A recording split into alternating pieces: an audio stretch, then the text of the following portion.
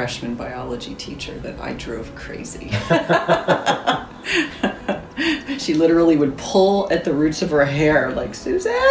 What is it that you did? I would just ask her tons of questions because, we were dissecting things and we had to do presentations and microscope work and bench work, and I just loved it. And I really loved her. She was a great teacher, and but I think I drove her crazy. That curiosity, those questions. Yeah, and I learned a lot that year, and I kind of have a half of a memory that she said, you should be a doctor.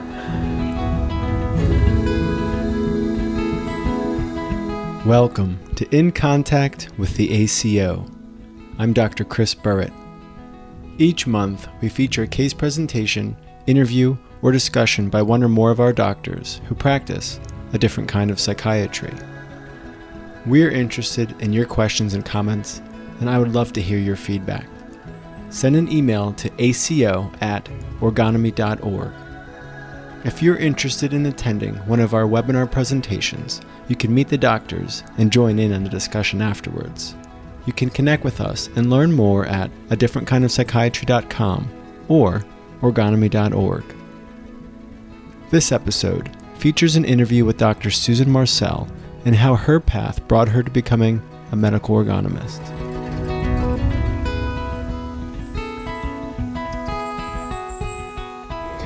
Dr. Marcel, I wanted to sit down with you. I wanted to hear your story because I think it'll help listeners get to know you, the ACO, but also help them understand medical orgonomy. So in some ways the question is just simple. How did you get to be where you are today? Mm-hmm. How did you become a medical ergonomist? Mm-hmm. Yeah, it's been a journey of many steps. I wanted to be a doctor since I was 8 years old, so never thought I'd be a psychiatrist though, so it kind of wounded my way through. I had a wonderful family doctor when I was a kid, Dr. William Stack, and he just took great care of us and my brothers and I when we were little, and he was warm, he was caring, and he just connected with you no matter what the problem was. So that left a real deep impression on me. And that reminds me of like a Norman Rockwell painting in some way. Oh, sure. Just that image I'm getting. I can see his office. I can picture it still to this day. What it smelled like, where things were, wow. His blood pressure cuff. He had a little black bag. The thermometer, everything, and I always felt better when I left there. Variety of colds and earaches and sore throats and stuff like that. So, and then when I was around 8 years old, I was hit by a car, which was a real shocking thing. I got a concussion. Yeah, I could have died, but here I am. But I got really good care there, and Dr. Stack again, I just remember the warm care and concern. And, I stayed home from school, and my mom was checking on me every half hour, make sure that I was okay. But I remember around that time kind of formulating this idea, like, I want to be like that doctor, because he took good care of me. I want to be like him. So I started looking up to him in some way in my mind. So that was like the first impression of Susan wants to be a doctor. Yeah. And then I grew up in a very large Italian, Irish, Catholic family in Philly. So everybody talks, nobody listens. And I'm very much an observer. I just kind of watch, and I used to just kind of watch things, and I'm naturally very curious. So there's a lot of excitation, and I just would kind of take it all in. And but I was curious about, who are these people? How come they all, interact the way they do? So another thing I thought of was my dad was a really strong observer of other people. We used to sit on the boardwalk down at the Jersey Shore as a child, and we would watch people, and he would say to me, what do you think he does for a living? Or what do you think her name is? Or what about the way they're acting? So somehow I learned how to just be an observer, and I was naturally very curious child. So, and I spent a lot of time outdoors. You know, I love nature and the world, and I just loved being alive, loved being a kid, and also played piano too. That was a way to just kind of have my own voice in the room. You know, everybody's talking, there's all this chaos and chatter, and I would just sit at my piano, and I've been playing since I was a little kid. So that was like the early foundation. And then I remembered in fourth grade, my science teacher was kind of babbling on about the solar system. And, you know, it's later in the afternoon, and, you know, getting ready to go home. And I'm sitting there at my desk, and I was pretty tall for my age, so I was always in the back. You know, and I remember looking out the window, and the sun was coming through the window, and she's talking about the sun and the moon and this, you know, the planets in the solar system. And I remember thinking, wow, there's the sun. Like, what is that? You know, where'd that come from? And I was daydreaming, which I did a lot, and she kind of yelled at me for not paying attention. But I remember thinking, wow, that's sun, there's something there. You know, again, I was curious, even though what I was being taught was pretty rote and mechanical. So, and then I think fast forward going through to high school, I had a really great freshman biology teacher that I drove crazy. She literally would pull at the roots of her hair, like, Suzanne. What is it that you did? I would just ask her tons of questions, because, you know, we were dissecting things, and we had to do presentations and microscope work and bench work, and I just loved it. And I really loved her. She was a great teacher, and but I think I drove her crazy. That curiosity, those questions. Yeah, and I learned a lot that year, and I kind of have a half of a memory that she said, you know, you should be a doctor, and you know, and I didn't connect the dots. You know, it was still kind of seeds that were fermenting and germinating. But I was very curious. I just wanted to know. I would look in a microscope and go, what is this? You know, I remember seeing an amoeba and going, what is that? You know, I had never seen anything like that before. So again, that love of science, love of nature. And my parents told me I could be anything I wanted to be if I worked hard enough. So that was good fertilizer. You know, they really believed in me, you know, moving on and doing something, you know, that really was, you know, something big, good fit. Yeah. And my parents came from nothing, you know, so for them to push their children, that was kind of what the culture, you know, in our family promoted, like, you know. Have your children better off than... Yes, yeah. But I think early on I began to see that there was a difference in the way things were taught. So there, you know, I had a gut reaction, like when things were taught very mechanically, it repelled me. Like, I just went, oh, you know. But if it was taught more, you know, hey, this is life, there's something amazing about what you're seeing, and hey, look at this, what do you think of that? And just observing. And that I just was drawn to, you know, to what was alive and spontaneous. When you said that, I'm thinking of, like, you know, memorizing the planets in order from distance from the Earth versus, like, you're feeling the warmth and seeing the sun outside, and that's what you want to... Right. So I kind of intuitively knew the difference. I didn't know that that's what I was doing, you know, consciously, but it was right. And I really loved, like, going on field trips, and I loved, you know, the lab work and hands-on. You know, I remember the first time one of my teachers lit a Bunsen burner, and I'm like, isn't that cool? You know. And I kind of found my niche in high school and college. Like, it was okay to be smart. You know, I wasn't athletic. You know, I could do things, but I wasn't going to be, you know, an ace basketball player, or, you know. So, you know, it was okay to be smart. And, you know, the idea of becoming a doctor was germinating a little bit more than through high school and college. And along the lines, I started thinking, maybe I want to be a pediatrician and work with children. Because I just think kids are great, you know, they make you laugh, and they're fun, they're spontaneous, and they're sick. You want to make them better the way, you know, my family doctor had done. So it was around this time, like in high school and early college, I lost 3 of my grandparents. They kind of died, Oh, wow. you know, in succession of various illnesses. And it was, and 2 of my 3 living grandparents, they lived with us while they were sick and dying, and they had hospice care. And it was really pretty awful watching them, you know, kind of wither away from cancer and heart disease. And that left a really deep impression on me, because I would go visit them in the hospital, and I saw the doctors, and the doctors seemed kind of cold and mechanical, and the pain management, at the time I didn't know this, but the pain management then was terrible. And they really suffered, and they didn't need to, and it hurt, like the grief of all of that. My one grandfather I was very close to, my mom's dad, and just watching him wither away, it was really awful. So that, I think, left an impression on me, like, I could do better than that, you know. There's suffering in the world, I can make a difference, you know.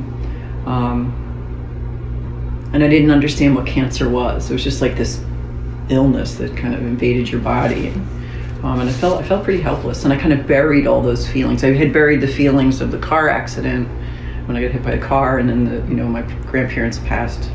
I remember just kind of like, okay, just tuck that away. And I didn't deal with that probably for maybe another 5-10 years.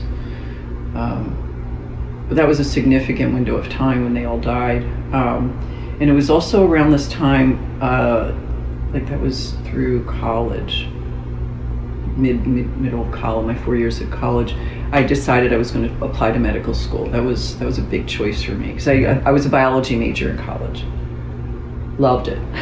I think I drove my professors crazy. I did research under one of the professors there, and I really enjoyed just having a lab to myself and just working on some things. And so I decided when I was applying to medical school that I wanted to be a pediatrician. That was the stated goal. Yeah. And during my pediatric rotation in medical school, I met a doctor who was training to be a medical ergonomist at the college, the American College of Ergonomy, and he left a really deep impression on me too. So again, all these kind of impressions I was getting kind of helped formulate where I was heading. And working with him on the pediatric unit, and the way he interacted with the kids, the families that came to visit, the staff, the attendings, he was warm and caring, and he connected, and he really had a nice way with the kids that was different than other doctors that I had been around working with and been around. And that left an impression on me too. So again, here I am, this kind of observing kind of person watching, wow, that's a great way to be. And, so I remember one day during that pediatric rotation, I pulled him aside, and I had a question. I was struggling with something personally, and I said, what do you think I should do? And he looked at me and he said, you need to be in therapy. And he was spot on. It was good advice, which I eventually did. And and then I moved on and continued through medical school, all the different rotations. And during one of my rotations, I was working in an emergency room, and there was a family that brought their 6-month-old baby in, who was having severe asthmatic attack, and this kid looked terrible. You know, I had seen kids on different rotations, but I'd never seen anything like this. And there were 8 of us in the code team, and she was coding. You know, she was in respiratory arrest, and then she went into cardiac arrest. And we worked on her for a while, and she died. And you know, the attending called the code, and I remember just standing there, silent, like this little baby just died, and the parents were right outside the room. It was awful. And I remember standing there thinking, if this is what pediatrics involves, I can't do this. And there was no discussion, I had to go on to like the next patient. It was awful. And I remember thinking, I can't do peds. That's not for me. It was pretty awful. So I decided maybe what I could do is do family medicine like Dr. Stack, you know, my childhood doctor. And so I applied and got into a family medicine residency and did really well through that, but I was restless. I had to see a patient every 10 minutes, 15 minutes. We had, you know, clinic, and we would rotate through doctors' offices and we would do rounds in the hospital, but it was very mechanical and pressured. And you were restless, or I was restless, yeah, because of the system I was in was not allowing for me to connect with patients. I see. You know, it was like, okay, they come in for the sore throat, just talk about the sore throat, but you know, they're having other problems. You can't go there. And at the time, HMOs were coming into play, and the insurance push, and the doctors were trying to make a living and you know, keep their offices open. I was just not happy with that setup. Like I knew I was kind of built for something else, but I wasn't quite sure what. And during my family medicine residency, we had to do a block in a psychiatric unit, which to my surprise, I really enjoyed, because I could take a half hour or 45 minutes and just listen to what someone was saying and really get to know the problem. Like, you know, what do they, yes, okay, they have depression or anxiety or psychosis, but what's going on? What's happening at their home life and their work and their families? And I was able to get more at the root of maybe what was bothering people. And to my surprise, I really liked it. And I thought, you have to be crazy to be a psychiatrist, you know? Yeah, you said you're surprised. What was it that was surprising? I think I had an image of what psychiatry was. Like, you had to be nuts to be in psychiatry. In the way psychiatrists are portrayed on television or in the movies, you know, the typical Dr. Freud, you know, with the beard and the pipe and the couch. And I never thought that was something I would do. And yet I found that I was able to connect with patients. And I worked with this one psychiatrist I worked with. He and I, you know, we would talk about patient care. And one time he just said to me, you know, I really think you have a knack for this. You should think about psychiatry. And it, you know, something in me kind of went, oh, what? Yeah, okay. No, I responded positively. I wasn't surprised. It was like he was saying what I knew, but I just wasn't fully conscious of and letting myself go there. And then I thought, I have to tell my folks I'm going to be a psychiatrist, maybe, because that was so not in their, you know, wheelhouse. So, and I decided to just take that risk, and I applied. And right around this time is when I also started therapy. So during my family medicine residency, because I was restless. I was not happy with the work. Like, yeah, I want to be a doctor. I thought I wanted to be a pediatrician. Then I had to make a change from that. Went to family medicine, and I liked the people I was working with were great, but I just couldn't get at the deeper stuff, or the, you know, what was triggering a lot of their problems. So, you know, I just found that I said to myself, if I don't apply for a psych residency now, I knew I would regret it later.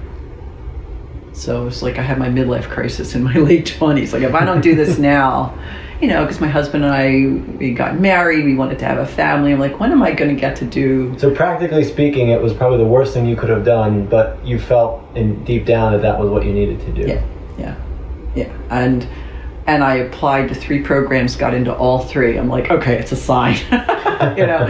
And so, you know, did the interviewing and got in, and you know, accepted a position. And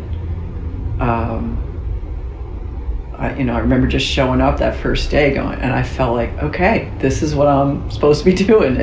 I liked the work. I mean, it was hard work. You know, you were on call every 3rd night, and you know, your weekends were shot usually, and.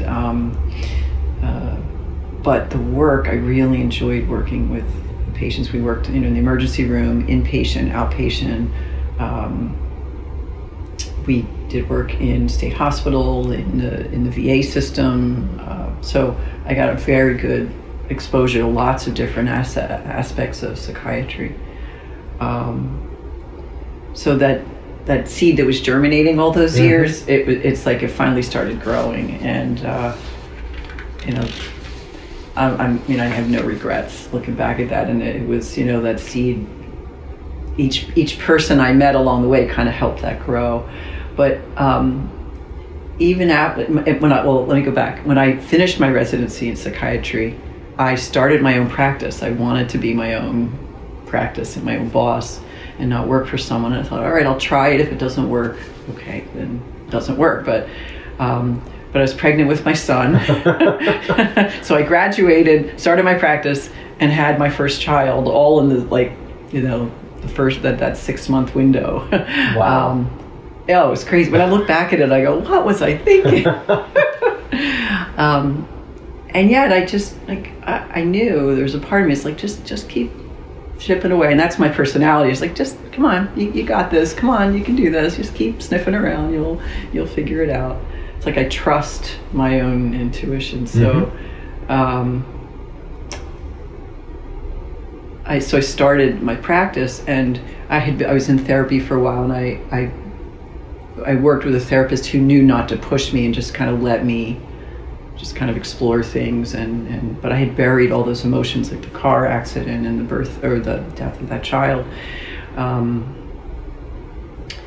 and then he got really sick, and what a loss that was, because we had a really good doctor-patient relationship, and I really valued that. And now I look back and I see the value of that stability that he gave me. I was just able to just vent the things. When we're doctors, we are dealing with people's suffering. That affects us as human beings. You can't just take it all in. You gotta sometimes just sit down and cry at the losses and the pain that we witness every single day. So that was a really important piece of that, those 4 years in my residency and when I started my practice. The way you said that reminds me of, I think I've heard someone else say it's to maintain your sensitivity but also be able to get through the day is an enormous challenge, I think, as any kind of doctor, but a psychiatrist. Yeah, because you can get hard, really. I know if I had done emergency medicine, which I kind of toyed with for a while because I was pretty good at that, but you had to be really thick-skinned and tough to just see all this trauma coming in the door, and death and illness, and I'm just not built for that. And I figured that out very early on. To maintain that sensitivity is really important for all doctors, but even after my son was born and I started my practice, the next 5 to 7 years, things were just kind of chugging along, and but I was still at that restless feeling. It kept bothering me. I saw this split in psychiatry where it looked at the body and the brain as a machine, and just find the right medicine, like a lock and key kind of theory, like you use this drug for this receptor, all will be well. And yet I wasn't getting everybody well. There were people that didn't respond to that approach. And then the psychotherapy disciplines I was instructed in, was more maybe cognitive based or psychodynamic based. And so I had to magically kind of come up with something to say that might help the patient have an aha moment, and their life would be better. So there was this split that I couldn't integrate. I couldn't pull it all together. I'm like, there's got to be something else than just talking and just finding the right drug. And so I guess about 5-6 years after I started my practice, I reconnected with the doctor I had met on my pediatric rotation, who was training to be a medical ergonomist. And we had a couple of phone conversations. I found him, he had started a practice, and I was telling him what I'm telling you now, and that I was looking for something, but I didn't know what, and he sent me 2 books, The Murder of Christ and Man in the Trap. By Reich and Baker? Yeah, Man in the Trap is by Dr. Ellsworth Baker, and Murder of Christ by Wilhelm Reich. And when I read them, there were parts of it that just felt like, oh, okay, that explains some things, and growing up Catholic, the story of Jesus and, what he was, who he was, I never understood how he could be murdered. He was a really deep person. He did a lot of good, and yet he died. So reading Reich's book, The Murder of Christ, and about the emotional plague, that left a really deep impression on me, that there's something out there that is really toxic to life, to people's ability to work and to love and their relationships. So that got me very curious about what was orgonomy. But by this point, I'm in my late 30s, early 40s, saying, what is this? And I had 2 little kids and a practice and a mortgage, and like, what is this? When you first met that doctor, did you ever talk about orgonomy? Not at all. No, I just knew he connected differently with the kids. I see. He had this, like, he'd be on the floor, and we had this one room on the peds ward that was filled with just toys, and he would go in there and try to examine them, but he's playing with them, and I he just got on the floor and was at their level, and was able to do the medical assessment and take care of them, but also connect with them, the way you need to connect with a 5-year-old or a 10-year-old. So reading those 2 books really got me thinking, like, okay, where do I want my medical career to go? What kind of work do I want to do with my patients? And my practice was growing. I was seeing a lot of patients and really enjoying the work, but knowing something was missing.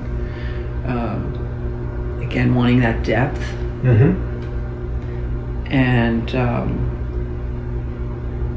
it's not just about neurotransmitters, because if that was the case, then all my patients would be magically well with the pills, and it wasn't. They were. So I'm thinking when you mentioned reading those books, what I remember when I first read some of Reich's books was that some of that curiosity I had was satisfied. Like, I found some answers to questions that maybe weren't even clearly thought out in my mind, but it just felt like something was answered. But it also encouraged more curiosity, because there's so much more to learn and to discover, I think. Well, with Dr. Baker's book, Man in the Trap, I felt like someone handed me a blueprint. Here, try looking at it through this lens. And it made so much sense. I started being able to see people a little differently, saw myself differently, to understand character and how people become pushy or prickly or anxious, or how they may split, and it really got me interested in orgonomy. And I attended a couple of the conferences that the college had, and heard. I remember one conference they had on midwifery and the care of pregnant women, and I forget the exact title of it, but I remember sitting there, and it was a room full of people who were midwives and doctors, and I thought, this is pretty cool. Again, the care of children and pregnant women, which is something that I kind of intrinsically, like to do, and I think it's important to protect the health in kids. And I wanted to protect my own children's health, because I saw the world they were growing up in, and I'm like, I have to be the best mom I can be, so that they can have the best shot at a healthy childhood. And that was your feeling in what year? Consciously or unconsciously? No, I'm just thinking, and you're saying, looking at the world around them, and I'm just thinking how much has changed. It's much more toxic now. But so I decided to work with a medical orgonomist, and so I started therapy in my early 40s, and just started, again, not pushing, just looking at things and dealing with the suffering that I was experiencing in my own life, in my patients' lives, raising kids and their troubles, and then I decided from that experience, from my own work as a patient with a medical orgonomist that I wanted to study this more. And so, I took the didactic class, and the college accepted me as a member. So, it started out as a very young girl, and it ended up, where I'm still learning. And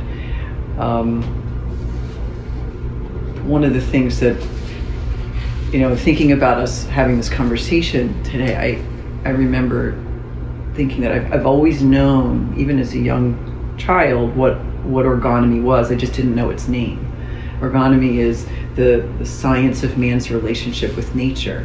And I think through my whole life, when I look at this arc of, the story of my life, I've always had this relationship with nature, whether it's being out in the woods, or on my bike, or hiking, or looking in a lab at a microscope, or sitting with a patient, or raising my child, or looking inside myself, like in my relationships, just nature, our relationship with nature, and studying that. I've always been perceiving that and looking at that, and I just didn't know what to call it. Yeah. Yeah. Wow. Yeah. I mean, that makes a lot of sense, because I think I feel similarly. Do you remember when you first heard the word orgonomy, what your impression was? I don't actually remember exactly. I'm just curious if there's something about it that seems to make sense, although I think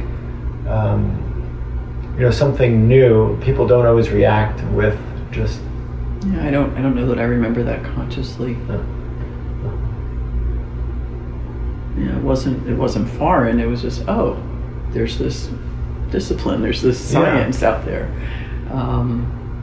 Again, my curiosity, I wanted to learn. Yeah. And also, I myself personally, I didn't want to be in as much pain as I was, because having almost died when I was a kid, and watching people suffer, like my grandparents, and listening to patients and their suffering, and then watching my own children with their struggles. I needed a place to kind of work that through and express it in a way that wasn't just talking with words. Yeah. It's more like, well, what's happening in my body? What's happening in my mind? And there are some things there are no words for. Exactly. The grief of the child dying, I can hardly put that into words sometimes when I think about it. And even telling you, it's just that moment where she died was profound. And I wasn't emotionally equipped to grieve properly. So,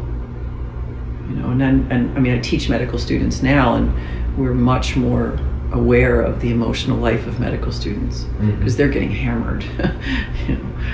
They do a lot of work, and are they emotionally equipped and supported to handle what they witness, and the suffering that they witness, no matter what field they go into. So, but that wasn't in place when I was in medical school or in my residency. I wish it was, because but fortunately, I was able to work through and handle that grief. I cried a lot over that little girl. I wish I could remember her name too. I don't know what her name was, but that family, that their lives were changed, and I wanted to go talk to the family, but I didn't. But that was my instinct to comfort them in their grief, but I didn't. The team was just standing there, and then everybody just went about their business. I still remember the first time I was in an emergency room. I think maybe it was a medical student before residency. Yeah. But I just remember the weirdest feeling of, there was a code going on here. Yeah. And then there was like life going on as normal over here. And I just had this sense like, shouldn't we all be like how do you, I couldn't wrap my head around this feeling that like there was just partitions of things going on that I think that is just how it has to be, and not everyone can rush and do that, but just the emotional tone of it, it was hard to make sense of. I would agree. Can you say more about, you're a doctor and you're a patient, can you say about like I find my own therapy is essential for my practice as a psychiatrist. Can you say more about that? Yeah, I get out of my own way. I could just kind of go, "Oh, Sue, shut up." Well, I mean, the part of me that's not healthy needs some attention, and little by little, I've been able to chip away at that, and I repressed a lot of things growing up because you just didn't talk about your emotions, your deeper stuff. You kind of pulled yourself up and, took the next step. And that's fine, but it also leaves a space that you don't get to cry when you need to cry or be angry when you need to be angry. So, and I think doctors, and I know I've suffered with this in a way, like we're supposed to have all the answers. Well, no, we don't. Yeah. And that's okay. And therapies helped me realize, like, okay, just to be with a person is enough. You may not have the answers. Mm-hmm. Just somebody there, and you're not alone. So I think I felt alone a lot when I was a kid, even though I was surrounded by all these people, and I had a good life, but I was alone, and I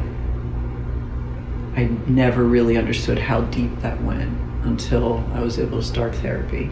And then because I can go there and know that in myself, patients can also probably pick that up for me. Like I'm okay with when they express that, and I get it, and they know I get it. Yeah. That I'm not talking over them. I'm not going to gloss over it. I'm not going to, belittle it or try to divert from it. It's like, no. I mean, we all have this place inside of us that, just to sit with somebody and be taken seriously. That's probably the difference, I think, about Orgonomy. There's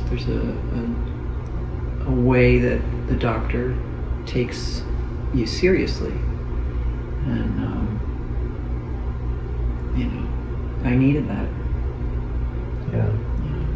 You didn't say it, but I guess that's what I felt when you were talking about even the doctor you met who introduced you to Orgonomy. Is maybe that's what he was doing with the children. He was taking them seriously. They're not just little people who... Really, it was eye contact. I watched how he would make eye contact with them. So he'd be putting the stethoscope on their chest.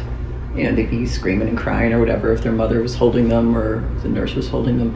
But he tried to make eye contact with them, and that calmed him down. It's like, no, you're all right. I got you. I got your back. I got your front. Yeah. You're going to get through this. I know you're sick, and I'm just here. And I think what I observe in a lot of patients is they're really uncomfortable with letting themselves be that vulnerable, to just let someone else see them and be vulnerable. And just, I know that's how I felt, and I see that a lot in many of my patients. But I have great respect for my patients. They have tremendous courage in being able to just face what they feel. So just recognizing that in them. What doctor talks about courage? But just to have courage comes from a French word for heart, cœur. Just to find your heart, even though you're scared or you're upset, just to be courageous. So, my patients really humble me sometimes, and I think, how the heck do they get through their day? And yet they do, and they do great things with their lives. They overcome. I could tell you story after story, but just, some of them shouldn't be here, and yet they are. Yeah. Because the life in them is just so strong and vital, and they're willing to just work at it. And that's how I am with my own therapy. Is I'm just willing to, that life in me feels so vital. So. Yeah, there's something, I don't know quite the words, but in my own therapy and training, I think it's helped me have an appreciation just for life and for people. And despite all of people's problems that we all have, you and me included, that there's so much good that's there still, That'll never make the headlines. But it should. Yeah. Yeah. Well, I very much appreciate you talking with me and sharing part of your story. Yeah. I've enjoyed it. Thank you, Dr. Marcel. You're welcome.